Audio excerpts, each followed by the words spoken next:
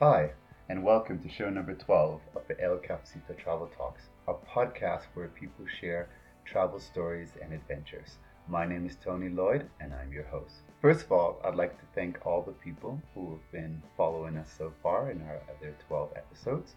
And for the new people, I'd like to welcome you and hope you subscribe to the show. Also, take a look at our Facebook page where we have written travel stories. And please, if you're someone who likes to write, we're still looking for people to submit some more stories. If you have any questions or comments, please send us an email at elcapcitotraveltalks@gmail.com. I look forward to hearing from you. Today's show was previously recorded here at the El Capcito in Cuenca, Ecuador, where I sit down with Lotte on her 1-year anniversary of travel. She talks about her life-changing experience that took her up Mount Kilimanjaro and then on her journey to see the rest of the world. So please get yourself a cup of tea or coffee and enjoy the show. Hi everyone, my name is Lotte Heyman. I'm from Holland. Okay. Lotte, the reason I asked to sit down and talk with you today is because the other day we were having dinner together with some of the guests here at the hostel. In that conversation, we were talking about different reasons why we each decided to make our journeys and to travel and so forth. And I thought you had a very interesting story, and I'd like you to share it today with the audience. The question was asked at the table was something that have changed in our life that has caused big shift. Your answer to that question was what provokes this interview today. So if you remember the answer to that question, we could start off from there, and then we'll go. Yeah, I do remember, since it was kind of life-changing. So That's a very good point. Actually, the answer was two-phase. Answer. So it started off with me working on my lifestyle. I needed to make some changes. I didn't have a really healthy lifestyle, and I ended up having a way better lifestyle in sense of exercise and sleeping, but also eating, and I lost 30 kilos. Wow, okay. And then to prove a point, I guess, I wanted to climb Kilimanjaro. Because when traveling, I've always traveled a lot, but I always wanted to do these things, these challenging things, and I never felt I could because I was so much overweight. So having lost all that weight, I thought, okay, I'm gonna do it, and I did. And while climbing Kilimanjaro, especially the summit night, which is the hardest part, I had this feeling of, I don't know, I just felt invincible, basically. I think that triggered for me, I think it was the basis of gaining a lot of self-confidence. I mean, I wasn't miserable before, but I wasn't quite in my strength fully. So once I did that, I figured, well, I can do anything. I felt very strong, and I think that triggered the next phase for me, which was thinking about my career and my life in Holland, what was going to be next for me. I knew I wasn't going to reach my pension age at this same job I was doing. And what sort of job was that? I was a theater producer in Amsterdam. I loved that job, and I still did at that time, but I did feel it was coming to an end somehow. I was starting to get restless. I think I felt maybe I had reached the more or less ceiling of my development there with the people I was working with. And, after you do that same job for 9 years, it's a long time. At the same time, I was being more conscious about our Western society, the way we live, the pace of life, and I just felt something needed to change. I just didn't know what to start. So I thought of different, changing my living situation or moving somewhere else or changing my job, until one day I just thought, why don't I just travel? Okay. I don't have to quit my job for another job. I can just quit it and start traveling. And once I realized, I got a little nervous because I innately knew that it was a very good thing to do. Okay. So yesterday was your birthday. You had also mentioned to me that you started traveling a day after your birthday. Yes. So this is your 1-year anniversary of traveling. It is. Okay. Yeah. As you said, you climbed Kilimanjaro. That was the thing that gave you the courage to say, okay, now I could do this. But there's some people that might be listening to us that's saying, oh my gosh, she did that, and how could I do this?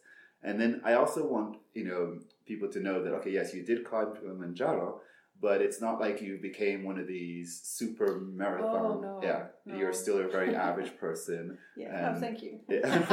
I don't mean that in a bad way. I know. I know. Because if somebody might be listening to us and they're thinking, oh, well, she climbed Kilimanjaro. Maybe she's fighting alligators now, and or marathon runner. No, exactly. No, by no means. I'm in that sense. I am very average. One of those average travelers who likes to hike, but I don't do any, in my opinion, crazy stuff. And it didn't trigger for me wanting to climb every mountain in the world. It was just the Kilimanjaro. I thought that was enough for. Okay. And in fact, I think basically anybody could climb Kilimanjaro. If you can walk up and down the street to the supermarket, then you should be able to. So how did you prepare to do that? Did you know someone who had done it before? Yeah, I met someone through a friend, and she'd climbed Kilimanjaro, and actually she was in great physical shape. So when I started talking about her, I was very interested to hear her talk, because it sounds like this amazing adventure. But all the while she was talking, of course, I thought, well, with your fitness, of course you can do it. But during our talk, she mentioned a couple things from which I gathered, like, oh, but that doesn't sound. So then I ended up asking her, so the other people in the group, what were they like, or were they physically in the same shape as you? And she said, oh no, there was this one guy, he only ate pizza. And then I started thinking, oh, well, I didn't eat pizza all the time, but I could somewhat... If he could eat pizza, I could do it. Yeah, that's the thing that crossed my mind. And there was another friend at the time, and she's a friend that I value very much. So I just looked over at her and said, Carolina, how about climbing Kilimanjaro together? And she just looked up from her phone and she says, okay. And then I got really nervous. I did prepare quite intensely because I was very nervous I wouldn't be able to do it, because, like I said, I wanted to prove a point. So for me, there was a lot at stake, mentally mostly. And so I just went to the gym a lot. I did used to walk a lot at that time already, but Holland is flat as a pancake. So, and obviously Kilimanjaro is not. So I exercised a lot on the treadmill, but that was mostly it. How did the journey go? You got to the mountain, you had day one. Is it a 2-day process? Oh no, it's 7 days. Oh, 7 days? Yes. Oh, wow. Okay. Yeah, that's one of the reasons I was nervous. Okay. So when we started off, it was very hot. You start, I'm not sure, I don't remember at what altitude exactly, but walking in the sun with your t-shirt and sweating, and walking through forest areas, and it was very interesting to see all those different levels of vegetation and different all the changes in scenery. But anyway, that first day it was okay, apart from being hot and sweaty. I thought, okay, this is okay. And then I got a little suspicious because I thought, it's supposed to be more challenging. Yeah, I thought it was going to be really hard. And then the second day came around, and it was also just nice walking. It's not a technical climb. You don't need any technical preparation. You just need to put your one foot in front of the other. That's basically it. Okay. And drink a lot, and etc. But so after that second day, I thought, well, maybe I will be able to do this, and I gained a little bit trust in it would just be maybe the duration of the hike, and obviously the altitude at some point will kick in. Yeah. And it did. Yeah, I those first few days were relatively easy, actually. Okay. Yeah. And I'm assuming you were staying in camps along the way. Yes, in tents. In different tents. And they have porters with you? Yes, or you were... yes. I was humbled and impressed. It was just the two of us, my friend and me. There were 2 guides, there was 1 cook, and then the rest of them were porters, and Okay. Was there a moment where you're like, what am I doing on this mountain? Oh, yes. What am I... On the summit night, you start walking around midnight in order to reach, hopefully, the summit around 8 a.m. Is there snow on the top of that mountain? Yeah. Okay. There's ice. Well, there's not snow everywhere. I think depending on the season. Okay. But there was ice. Okay. Because usually what happens in most mountains when you have ice or snow, the reason you do it so early so that you don't want to be when the ice is melted and the sun comes up. But anyhow, so you were on this I think the biggest reason for them is because we all love our sunrises and sunsets, right? Okay. So while you climb towards the summit, at some point you are either at the summit at sunrise or close to the summit. And I think between sunrise, which I think was 1 hour before my summit time, and that actually reaching the summit, I had multiple thoughts of why did I want to do this? What's the point really? What is this thing with humans that we want to go to a highest, farthest, deepest place? Or I don't know. It was just a little bit strange how how are we wired that we want to do these things? But it never. I actually felt very, very strong, even though I was my walking pace in the last hour, I think, was 0.2 kilometers per hour. Okay, just doing it very slowly, but very slowly but surely. Yeah, I don't think I could have gone a lot quicker. It was just the altitude gets to you, and I was extremely tired by then. But yeah, it was just very estranging. Is that a word? We'll use it. I Okay. think. I'm not sure if it's a word, but we'll use it. I think it could be understood. I felt very strong because I think the turning point for me was the sunrise. When I saw the sun actually climbing above the clouds, because by that time you're well above the clouds, so it had already risen downstairs, so to speak. Okay. And then it was rising above the clouds where we were. And I don't know, there was just some kind of wow moment, and I felt very emotional. I thought, oh, I think I'm going to make it, you know. Okay. So, yeah, that kept me going. Okay. You did the mountain. You came down off the mountain. You decided, okay, I need to create a new challenge, and you decided you want to travel. How was your preparation for that? How was the support of your family, friends? Did you find, how was that part of the preparation? Actually, I expected more people, if any people, to be a little bit skeptical or maybe worried. But actually, I think 98% of the people in my environment, they were thrilled for me. And they most of them said, "Oh, I can see you do that. You can so do that, and it's really something you should do." And we understand. And also my parents, even though I realized once I made that decision, we're very close. So, oh God, they're gonna, I'm going to be very far away from them for probably a long time. But even still, their first reaction was, wow, what a great plan. Okay, good for you. Those last minutes or those last moments before you got on the plane, how were you? Were you excited? Were you nervous? Oh, I was in tears. Oh, you were in tears. Okay. Big time, yeah. My parents and my sister and her two daughters, my two nieces, we're extremely close, all of us, and they came with me to Schiphol. Okay, to the airport. Yeah, to see me off, and we were all in tears, but so much love and so much support, and of course, because I know this feeling from previous travels. Almost every time I would go on a longer trip, which by the way was never longer than 6 weeks at a time, usually around 4 weeks. In those cases, we usually call that more vacation versus traveling. Yeah, definitely, yeah.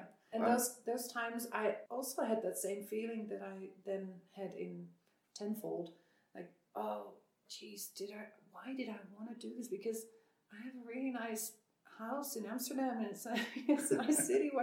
Why do I have to go places where I really don't have a clue what I'll run into and who I'll meet, and the language and the food and the places? And not so much being very worried that it wasn't going to be okay. Mm-hmm.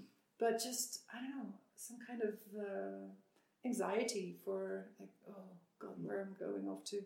And that's definitely what happened to me again on this trip, because it was going to be for an indefinite amount of time. So once I'm on the plane, once I get those, those emotions out of my system of saying goodbye to my loved ones, and then I don't know, my mind goes towards where I'm going, and I usually start reading in my Lonely Planet guide, and I'll just get excited and think, okay, yay, this is where I'm going. I'm doing it. Okay. Yeah. How do you see yourself traveling differently now that you're not a 20-year-old anymore? You're not in your 20s. Yes, very different. And for example, somebody who's out there that's prepared and they're thinking of traveling, like, let's talk about some of the things for them, because people are like, oh yeah, you could do that when you're 20, but no. I'm too old now. I can't stay in a dormitory. I can't do this, and people come up with these reasons because of their age. Well, actually, it's nice that you mentioned dormitories, because going on this trip, I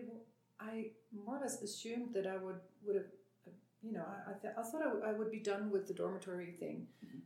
Being 43 now, or 42 when I left, because I was initially worried I was going to feel old, especially in Asia, where the backpacker culture is very, very young in some places. And actually, I found that I don't feel old so much. I feel very wise.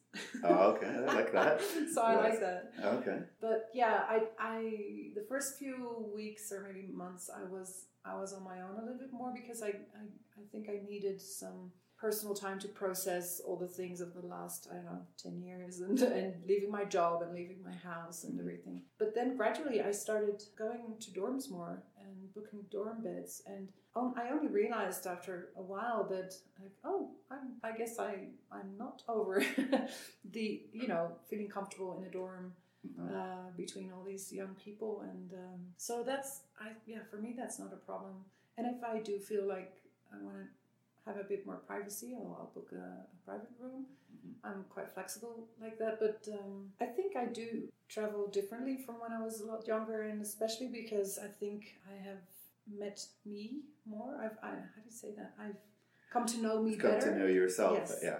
For that reason, I think I don't have to spend as much energy and time to relate to other people. Like, okay, so where do I fit in, or how do we relate to each other, or in this group, where is my position, or where is my... And now I'm just me. And of course I relate to other people, and of course sometimes you have to find your social where you fit in the pack. Yeah, of course. That hasn't changed, but I think way less concerned with how I come across, or things that you are more aware of when you're a lot younger in most cases. Okay. So where did you go first? Phnom Penh. The reason Cambodia is because I'd been missing Asia. That last few years I had traveled, I went to different places. I really felt strongly I wanted to go back to Asia, where I had been twice before, and I was very interested to see Cambodia. And I'd already actually booked the plane ticket before I decided to leave my job, because it was going to be my summer holiday for a month. Then things happened and evolved quite rapidly, and I decided, let's just quit the job. And instead of taking the return flight, I just stayed in Cambodia. And what struck me about Cambodia and the way I was traveling with no end date, I could decide on the spot if I wanted to stay a lot longer in one place. And I was used to doing that, but it would always be, the margin would be a couple days more. And now the margin was weeks or whatever, amount of time. So I think I started off just, being a tourist and enjoying my holiday. But of course, after a while, you realize, okay, this would normally be the time where I would return home. But I didn't. So that's a very interesting thing you just said, because I think a lot of people who do travel are used to have taken holidays at different times. And there's like a 2-week holiday, or maybe we're up some to a month. Mm-hmm. And then there's that day that you're like, oh, I'm not going home. So let's talk about that a little bit. I remember it was just strange. And because normally you're on some kind of schedule, even if you haven't planned anything, or I usually don't book hostels or things in advance. I just have maybe a rough idea of where I want to go. But then at that point, you try to fit in what you think you want to fit in that amount of time. And then I found that, there is no amount of time I have to fit things in. So I was a little bit thrown by that because, first of all, I realized I could lower my pace because, I have all the time in the world, but coming from Amsterdam with, the high-paced life and all the preparations for leaving, and I was still, on quite a high pace, I guess you'd say. And I found after a while, okay, I can, really unwind and just sink into the travel vibe. Being able to go all these places where people would normally say to you, if you have time, maybe go to this little village or to... And then, if you're on a schedule for 2, 3, 4, 5 weeks, you could maybe do 1 or 2 of those, but probably not all of them. Mm-hmm. And now I could. So I did. I guess you could call them a little bit off the beaten track. And there were no means... After Asia, how did you make it over to South America? I always wanted to go to Ecuador since I visited Peru and Bolivia 10 years ago. Ecuador was high on my list of countries. Game tracker. How long have you been in Ecuador now? I think 1.5 months. 1.5 months. Okay. Yeah. This is your 1-year anniversary. What are some of the highlights? What are some of the lowlights? what could you tell them about your year? For me, apart from visiting all these amazing places and beautiful cultural and nature places, it has brought me way more than I thought, way more than I expected. Even though I was already, open to the idea of, okay, let's see what this trip will bring me for my, I don't know, my ideas about life or my future or whatever. Yeah, I didn't expect it was going to be so much. Okay. I had a lot of course, time to think, but also a lot of encounters with people that really enriched me in a way that I didn't expect. So that's a beautiful thing. I think I'm growing. Longer do you think you're going to travel? I don't know. You don't know? Okay. No, I really don't know. Of course, people ask me this on a regular basis, and I try to think about it, or I try to give a sincere answer in the sense of, okay, how long? So I'll start to think about a period of time, but I just don't know. Okay. I really don't. It could be another couple months. It could be 5 years. I don't know. That's completely fine. So Thank you for that. I don't know if you have any last words for the audience. I guess if you're considering traveling, but you're just not entirely sure, chances are you'll never be sure. Okay. So just do it. Just do it. It's going to be great. Well, thank you once again. All the best to you. Thank you very much. I enjoyed this talk.